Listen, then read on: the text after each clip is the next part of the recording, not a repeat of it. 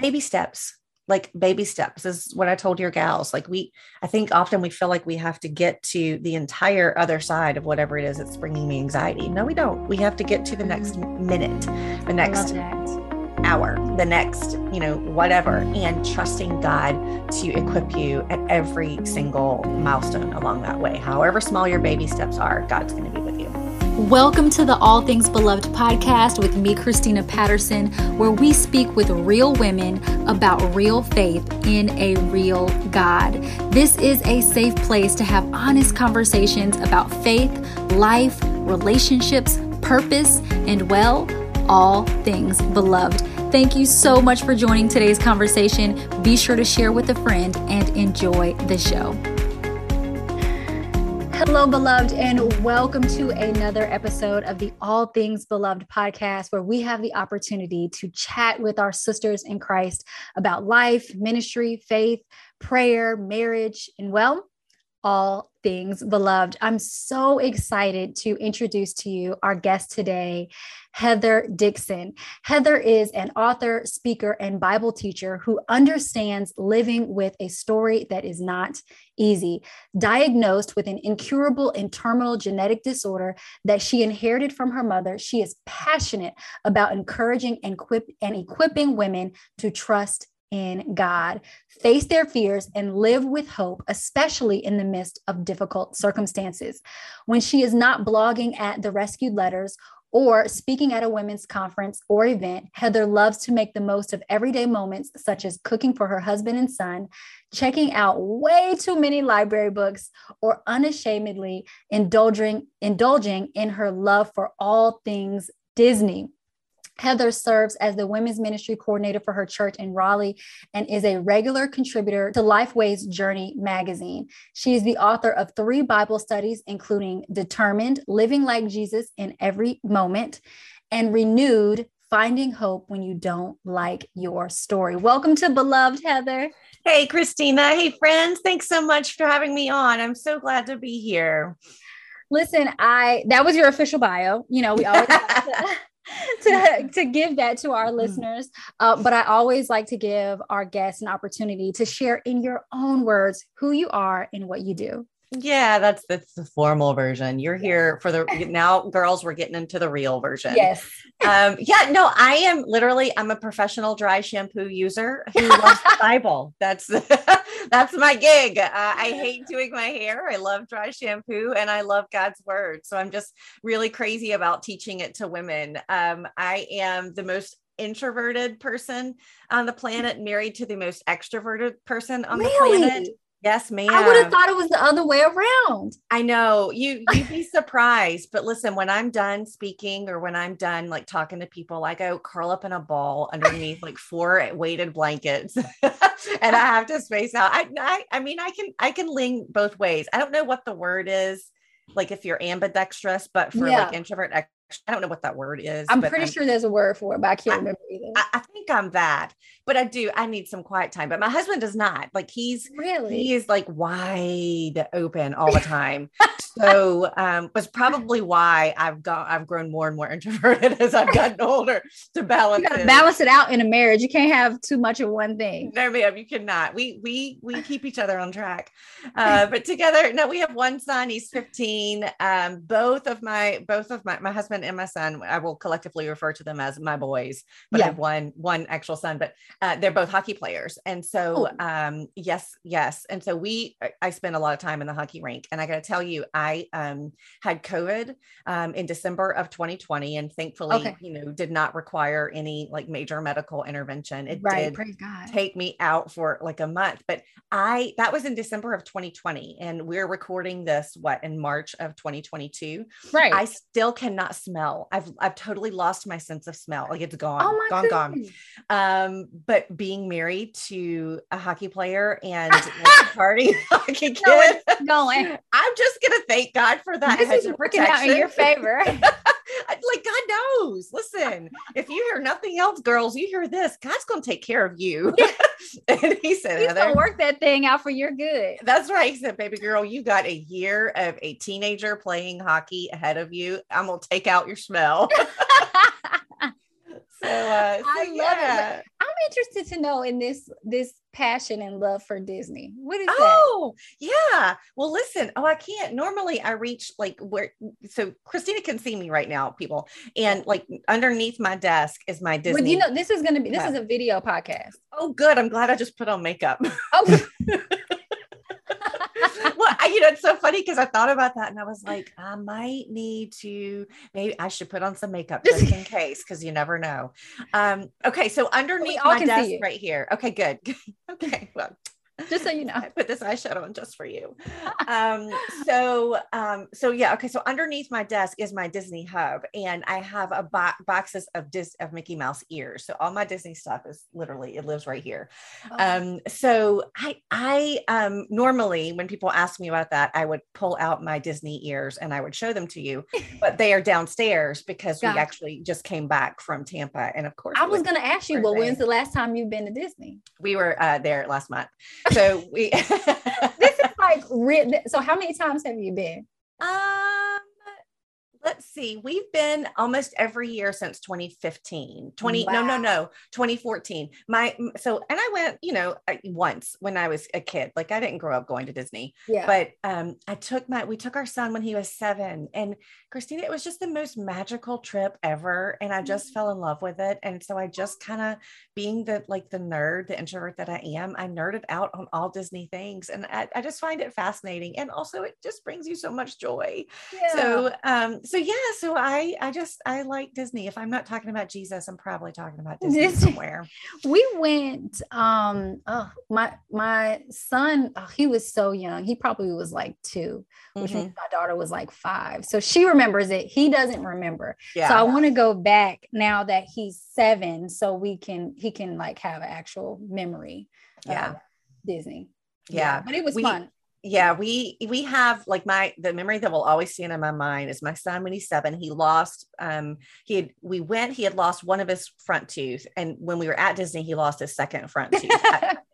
And I can remember watching one of the evening shows, for those of you who are Disney nerds, it's the Fantasmic at Hollywood Studios, and it was like Mickey like triumphs over all the villains. Like that's the point of the story. Yeah. And I remember like my son looking with his little like toothless, like snaggle tooth. Yeah, Mickey. And so, I mean, he was just so precious and just so into the stories and just, I don't know, that was a memory with his missing teeth.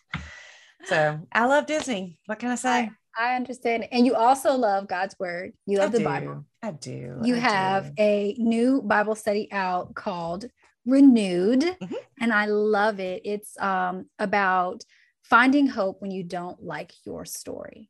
Yeah. And I know you personally understand that because you have a challenging story yourself. Will you tell us a little bit about your story and the challenges you faced?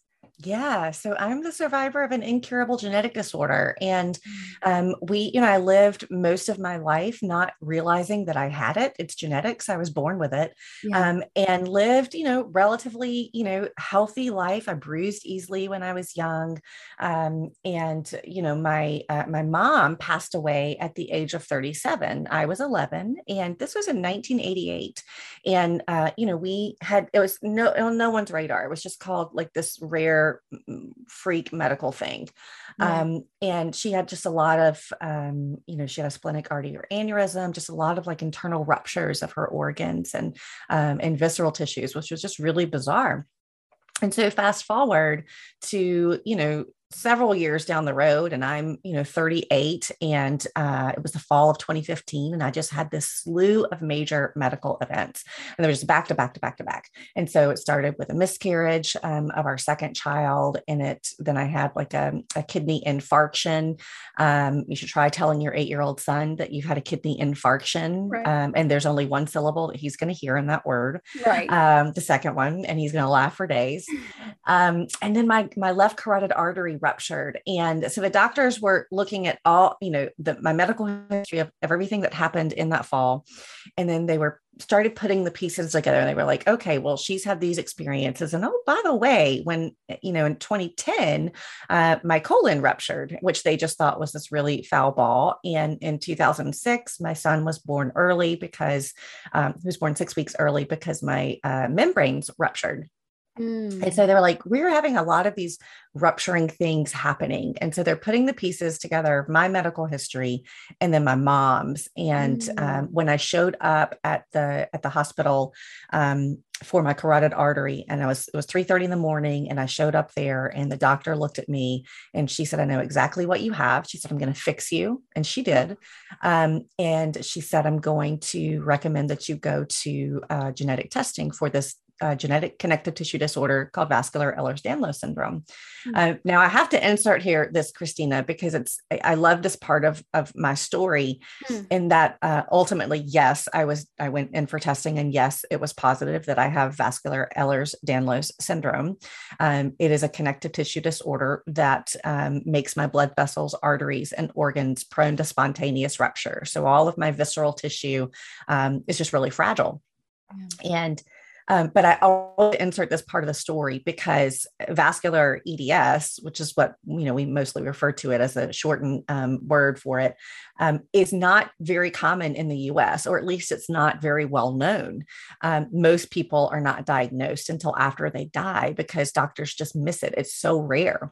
But the doctor that was at the emergency room at 3:30 in the morning was not from the US. She was from Europe. In particular, she was from France, where the advocacy for vascular EDS is years beyond America. And so, that's just God working in your details, at 3:30 in the morning, here is this doctor that recognizes this. And so, God was, look, he takes my smell away and he's going to make sure I have the right doctor. Yeah.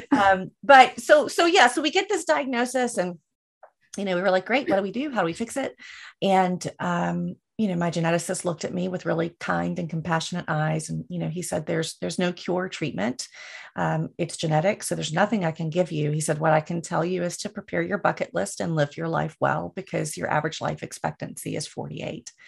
So I just turned 45 last week. And, I was never that person to really super celebrate birthdays, but every single year feels like a milestone of celebrating God's glory. Yeah. And so that's a part of my story. And, I don't like it, but so many women carry, whether, you may not be carrying a terminal, incurable genetic disorder, but we all know what it's like to face something that feels impossible because we live in a broken world.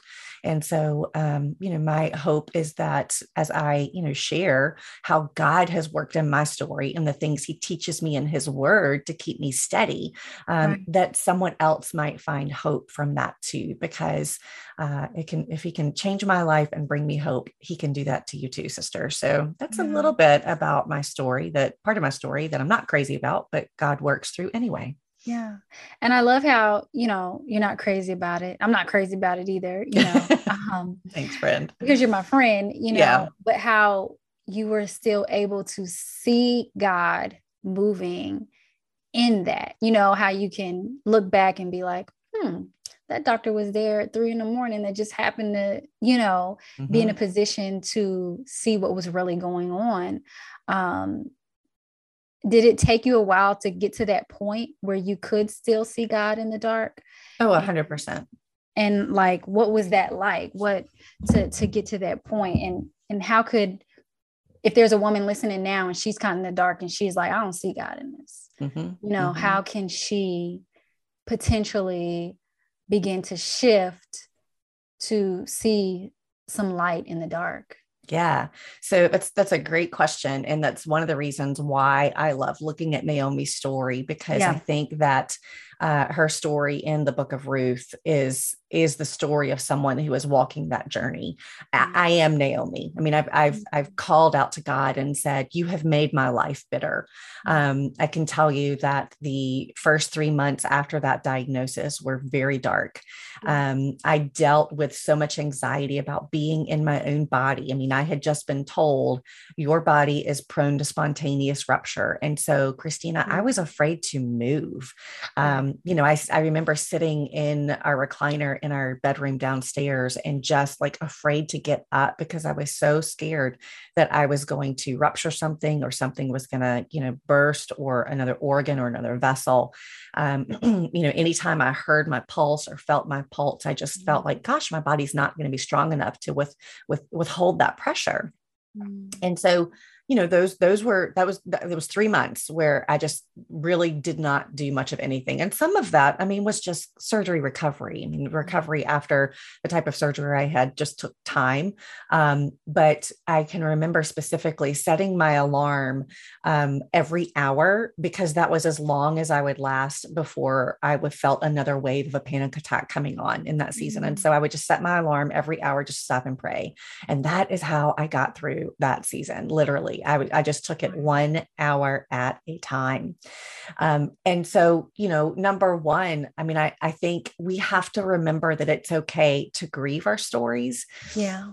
Naomi reminds us of this, I mean, I think if you're familiar with Naomi's story, you may know what I'm referencing here. If you're not, her story is, she loses her husband and her 2 sons, and she and one of her daughter-in-laws go back home. They had moved away and then they go back home, and, she was too old to marry again and have children. And in that time, and, those biblical times, that was, almost a death sentence for women, because they relied so much on men for provision and for care, and, for everything. And, so Naomi's story really, for her, it really felt like it was over. And she cries out to God and she says, this is, you have made my life bitter. So much she changes her name, like where she says, don't call me Naomi anymore, because Naomi meant pleasant. She said, you're going to call me Mara now, because Mara meant bitter.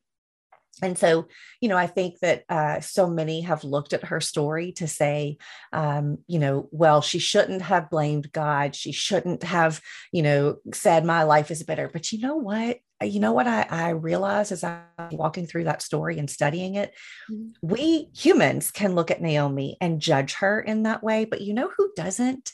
God doesn't.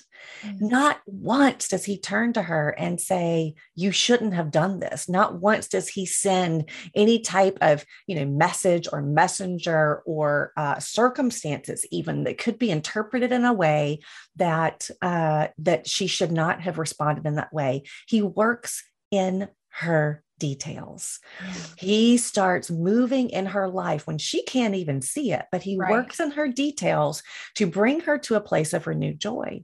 And so for those of us who are, walking through seasons like that, if you were listening today and you're in that season of darkness and you just feel like, I can't see God, I don't like what's happening, I don't know how to get out of it. Number one, be gentle with yourself, be tender with yourself, and give yourself space to grieve. One of the things at one of my previous surgeries, when my colon had ruptured, I remember waking up and I had, a row of staples down my abdomen, a temporary ileostomy bag. And she looked at me, I had come out of my coma, and she was the first face that I remember seeing. And she looked at me and she said, her first words were, you have permission to grieve. And so often we, as believers, we as a society that does not understand grief, a society that is uncomfortable with lament. So often we want to skip that process and say, you're going to be fine, or God's, always going to find a way. God's working for your good. And listen, those are all true. Yeah. But we want to hopscotch over, over the ugly part. We want to find a way around it. And I think sometimes God says, listen, daughter, let me walk you through it and you come out stronger on the other end. And so I think we just have to give ourselves permission to say to God, this is not what I want. But remember too, that even Jesus wept. Like we look to the New Testament and we see Jesus weeping over Lazarus. We see him weeping over Jerusalem. I think that an honest expression of our grief is an acknowledgement that we need Jesus. And so I would tell my friend, if you're sitting through this type of season, is just give yourself space to grieve. Find a counselor, call out to a friend, talk to a pastor, be open and honest, and listen, tell God every word of how you feel. He's a big boy and he can handle it, And then start looking for God working in your look in the small things, look for him working in your details and those small little things. We could spend an entire hour of me talking to you about the details that God moved and worked in just those 3 months. Wow. And I'll just tell you that that happened. Yeah. So, and some of it I saw when it happened, and some of it I saw in hindsight. Yeah. So remember that he's working even when we cannot see it. Waymaker, one of my favorite songs. Even when he's, even when you can't see it, he is working. And so we have to start to, just to work on our emotions as we process that, but also remember that truth and start looking for him to show up, because he's there. He's always there. Always. I love how you give women the permission to process their emotions and not just, like you said, hopscotch over them, especially emotions that we're not always like proud of, like grief. I'm curious to know if it's okay for me to ask if you ever experienced anger because your story was hard, and how has God shown light even in that emotion? Yeah. Yes. And yes. And yes. Mm-hmm. And honestly, I'm going to take you to a part of my story before my medical events and my medical diagnosis, because where I really experienced the most anger was after my dad died. My mom died when I was young, and then my dad died suddenly from a car accident when I was 31. And to say that I did not handle it well is an understatement. And I can remember thinking, God, I've given you my life. I mean, I accepted Jesus as my personal savior when I was 12. And, I was doing all the right things. I was in youth group, and I led ministry in college, and I taught Bible study, with my husband when we were married. I mean, I was just like, okay, everything, check, check, check. I'm doing it all. I'm serving God. I love Jesus. And then my dad died. And I was like, what? What did I do to deserve this? I am your servant, God. I happily serve you. And this is not the picket fence that I thought I was going to have. and so I can remember just being so defeated by that, and allowing the enemy to enter my mind with lies. And I remember standing in my living room downstairs. I was here by myself, crying out to God. And I said, I hate you. I mean, I'm just being completely candid with you, saying, God, I hate you. You have ruined my life. And what I left the church. I closed my Bible. I didn't read my Bible for about 4 years. I was so angry and bitter. And I lashed out in every way possible. And what I will tell you is that those 4 years where I was not in God's word and where I was rebelling against God were the darkest years of my life. And even more dark than when I received a diagnosis, but in a way that only Jesus could orchestrate.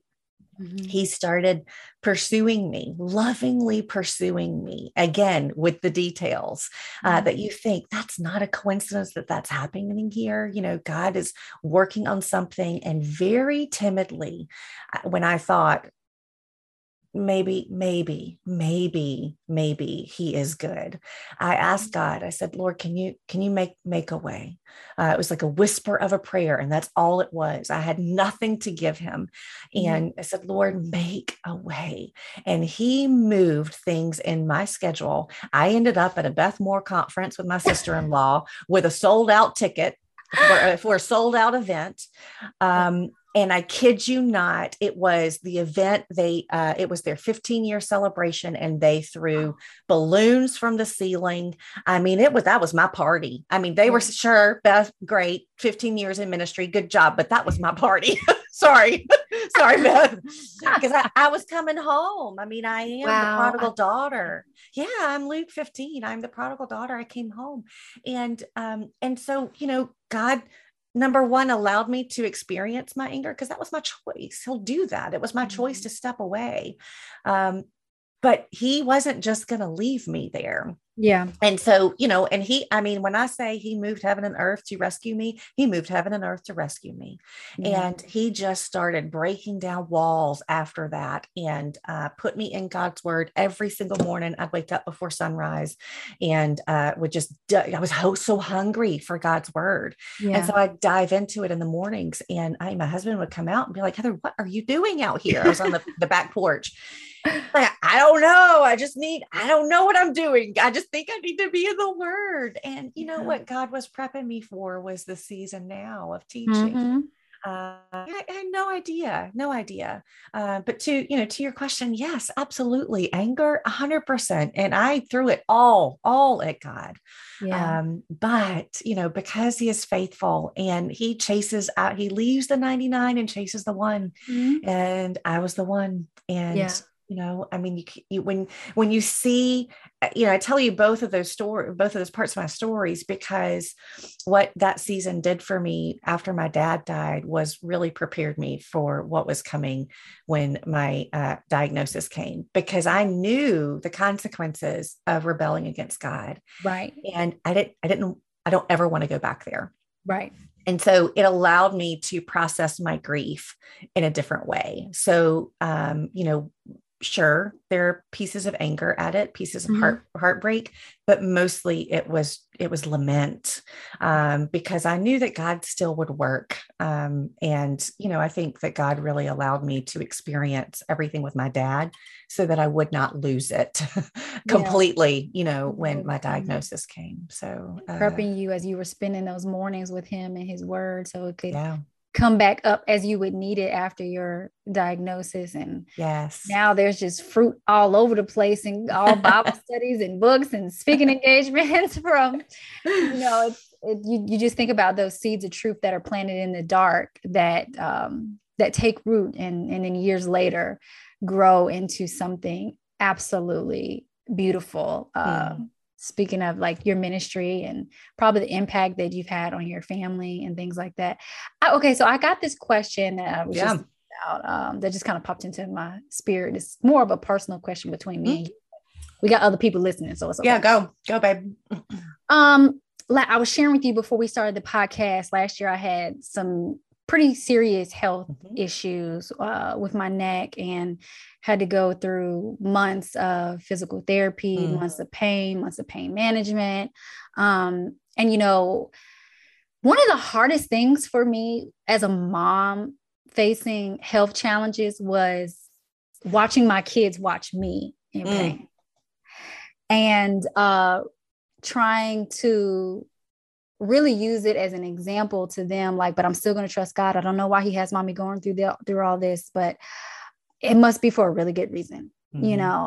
I would be interested to know if you're okay with sharing just how your story has affected your relationship with your son and raising him. Yeah, that's a great question. And I think that, it has evolved over the years, obviously, as he's matured and gotten older, and have, as he's been able to process the information. In the beginning, we didn't share with him the details of the diagnosis, because, he was 8. So, at 8, I'm not going to tell my son, I have a shortened life expectancy. I think when he was 12, we started, sharing details with him. And when he was 12, we had him tested because there was a 50% chance that he could have inherited it from me. He does not have it.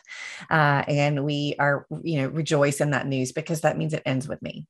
He can't pass it to his kids. It doesn't skip a generation. So, that's wonderful, wonderful news. But I think, when I think about my relationship with him and how I've parented that, how my husband and I both parented him through that, and the fruit from it, the challenging things from it. The challenging things are, being honest and, with him, and realizing that,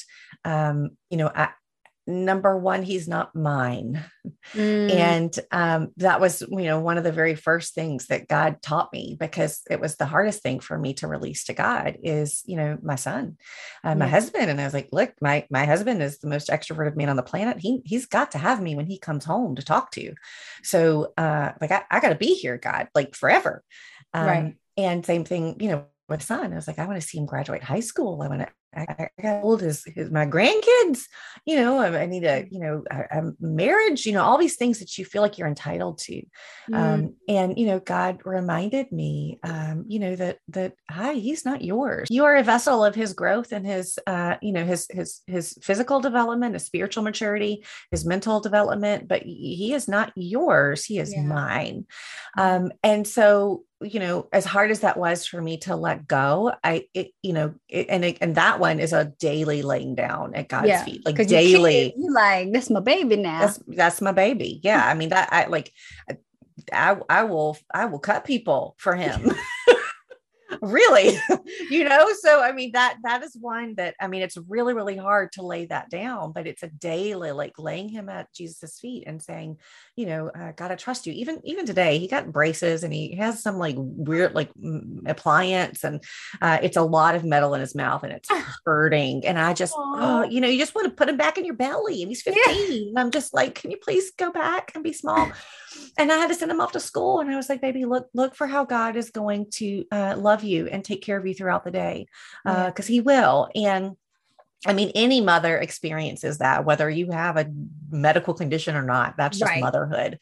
But I think that, number one, what this has allowed us to do as he's gotten older is it has been it's allowed an easy gospel conversation with him. And because, what God, continually reminds me is that my story, and anyone's story who deals with incurable anything, is the gospel made manifest, that there's no cure for us without Jesus. Jesus is the only way to salvation. It's the only way to eternal life. It's the only way to peace.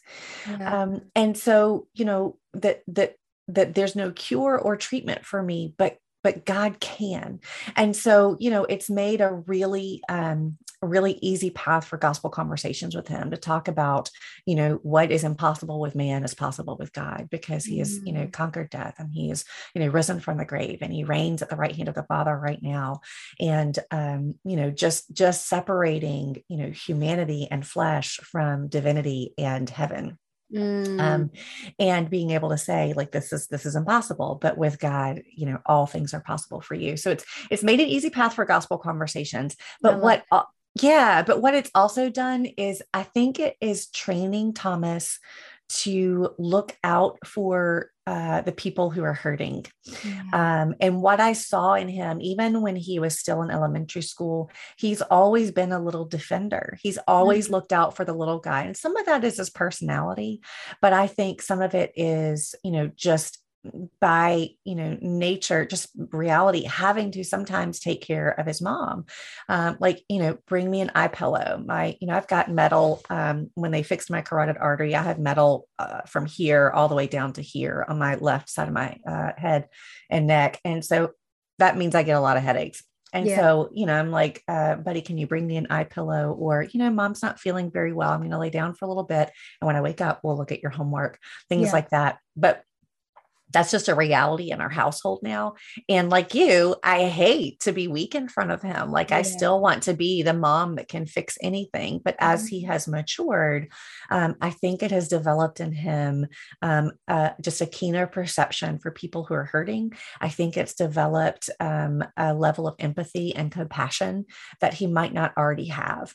So, particularly for people who are in physical pain, emotional pain. And I see that as he's, with his friends and at school and at church, and he notices people, he sees people in a different way. And I, may have nothing to do with me, but I do feel like that some of that has been born out of, the reality that he lives with a mom that has physical limitations. So those are some of the ways, that I've seen my story kind of impact his. I love just the idea of, our kids are not ours, God has entrusted them to us, and we have to trust him with them. So I love that idea as but that truth as an approach to motherhood and as we raise our kids. going back to hard stories, I know that you shared about the anxiety that you struggle with, especially the first 3 months after your diagnosis. And I know you actually spoke on anxiety at the 2019 Beloved Women's Conference. I did. Can you share with us what God has taught you about anxiety and fear? Especially when you're facing a situation that's actually real, that's actually concerning. Like, you know what I mean? Yeah. Yes. These are real things. I heard, I was on TikTok. I have a love-hate relationship with it, but okay, let me back up and then I'll get to anxiety and fear. Okay. I promise. I'm not going to leave that big thing hanging. But no, I got on TikTok because I wanted to check it out for Thomas and see if, as a parent, to see like, okay, is this like an appropriate social media thing that, that he needs right now or not? And then of course I got addicted after I got through I mean, in a good way, got through the algorithm of figuring out, okay, these are like my TikTok thing is all like, motivation and dogs. Like it's like puppies and pep talks. And so, but there was one of these pep talks where this guy telling a story about this woman who like approached her fear in this way. She had a tattoo and it was in a different language, but the tattoo basically said, there are no tigers. And the point is that, a long time ago, we had all these much larger things in our path, like these much larger issues that we actually had to be afraid of. And, her point today was, listen, there aren't no tigers, you're the things that we perceive as fearful are probably not that fearful. They're driven by social anxiety and all the things in our culture and all the things that we're consuming and, just the constant things that are attacking our brain. So, anyway, so, I think that, what God has taught me is a lot of times anxiety there's a lot of things about anxiety he's taught me, but it's perspective, and it's remembering, and listen, and let me be very upfront with you and say that I take an anxiety medicine. And so it's one of the things I share with your gals at Beloved, is that let's be real with this. If we're going to take Tylenol for a headache, I can take medicine for anxiety. I have a very large toolbox of things that I, put in my anxiety toolbox. And the first of that is God's word. Steadily going to God's word to, lift me up and to settle my heart and mind. It is, it is powerful. It's life-changing. It's why I teach the Bible, because it's the only thing that's able to cut through the fear that I have of major medical events, of leaving my family. Yeah. I'm always returning to God's word because it gives me perspective. And, I am reminded, number one, I'm not the only person in this world, in this day, in this whatever, I'm not alone. I may feel like I'm the only one who's experiencing these feelings, but I'm not. And that God is bigger than anything that we're afraid of. And so, so many truths that, that God's word has taught me about dealing with anxiety.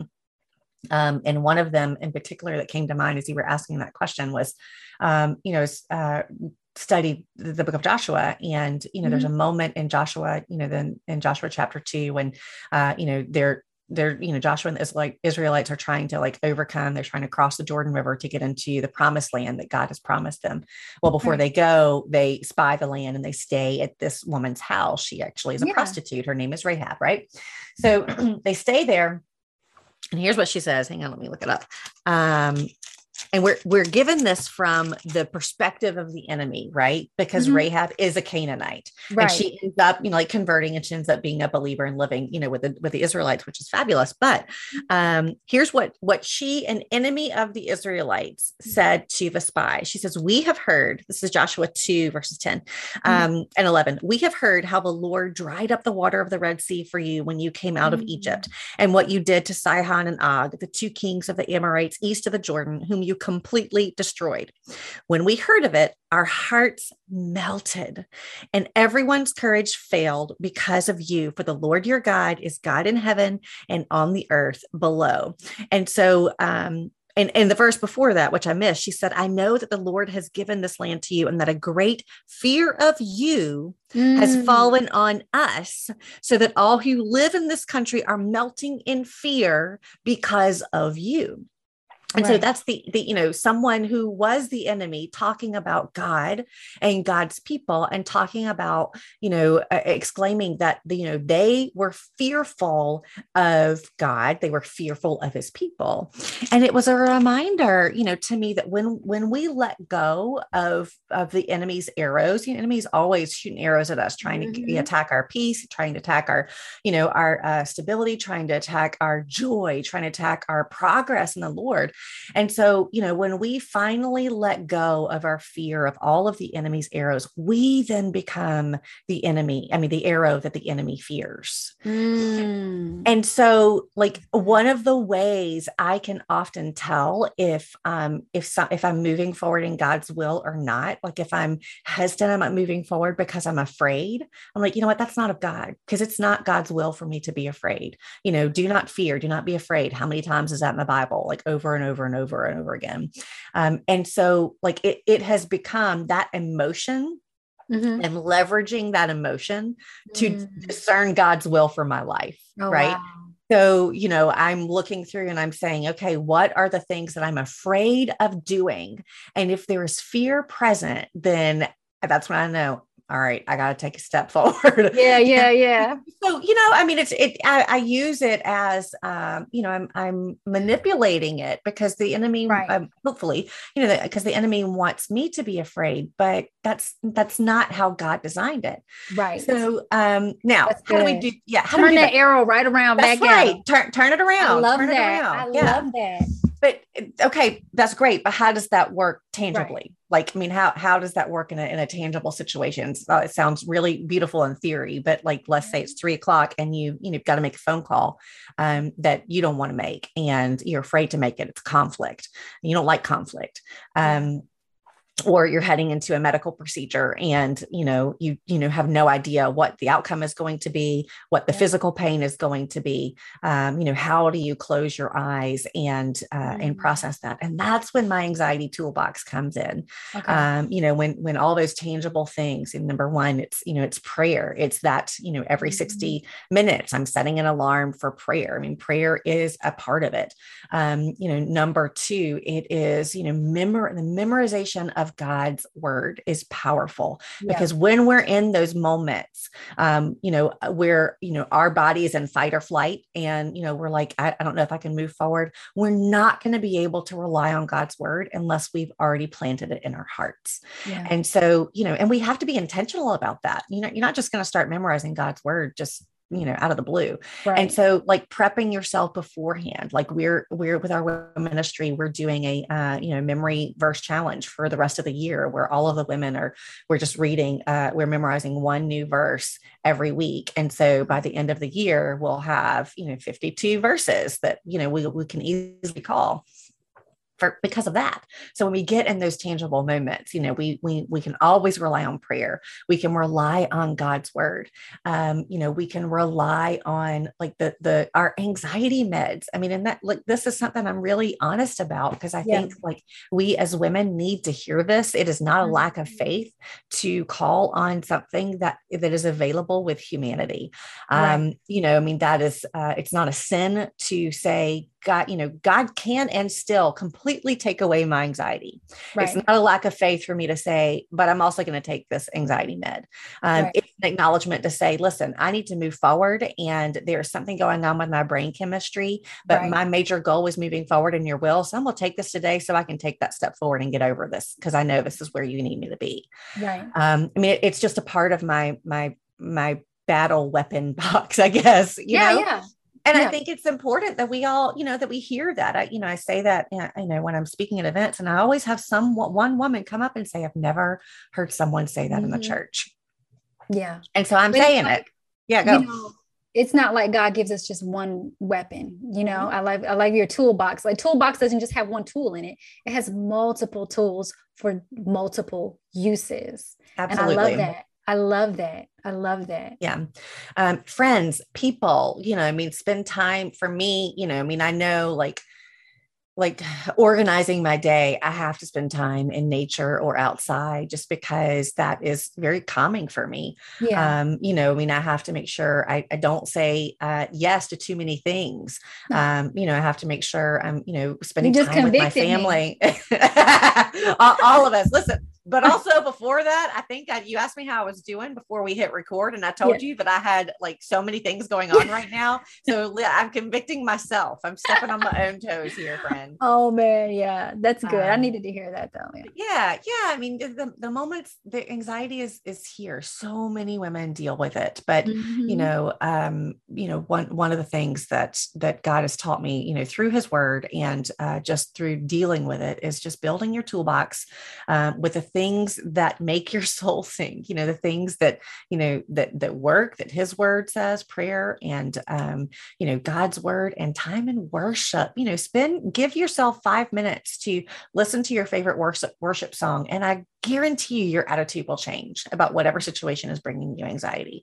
And baby steps, like baby steps is what I told your gals. Like I think often we feel like we have to get to the entire other side of whatever it is that's bringing me anxiety. No, we don't. We have to get to the next minute, the next hour, the next, you know, whatever, and trusting God to equip you at every single milestone along that way. However small your baby steps are, God's going to be with you.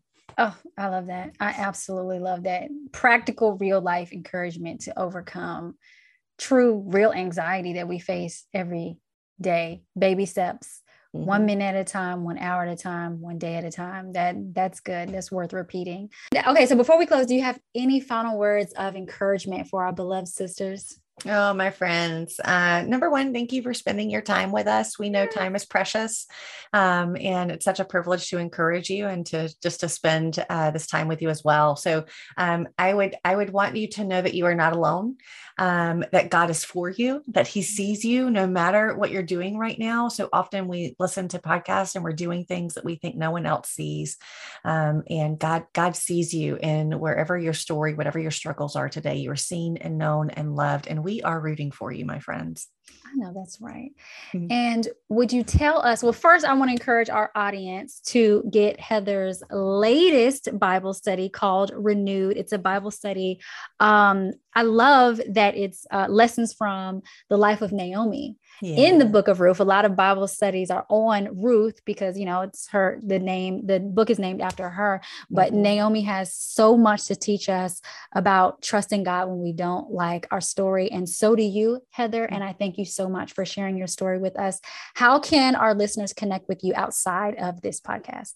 Yep. So you can find me on my website. I'm at therescuedletters.com. The article, rescued as in I have been rescued by Jesus, and letters as in I write a bunch of letters about it to people. So therescuedletters.com. I'm on social media at Rescued Letters and all the crazy places, but don't expect me very much on TikTok because I still have no idea how it works. I was going to ask, I said, is it Rescue Letters on TikTok too? It is. I have a few up there, but I'm just playing right now. So don't have a lot of expectations. So is Instagram your favorite social media or Facebook? Instagram. It's happy. I usually share a lot in Instagram stories. But yeah, I'm, Instagram is everybody's happy. I like that. So please connect with Heather. Beloved, thank you so much for tuning in to another episode of the All Things Beloved podcast. And until next time, be beautiful, be blessed, and be loved. Yay.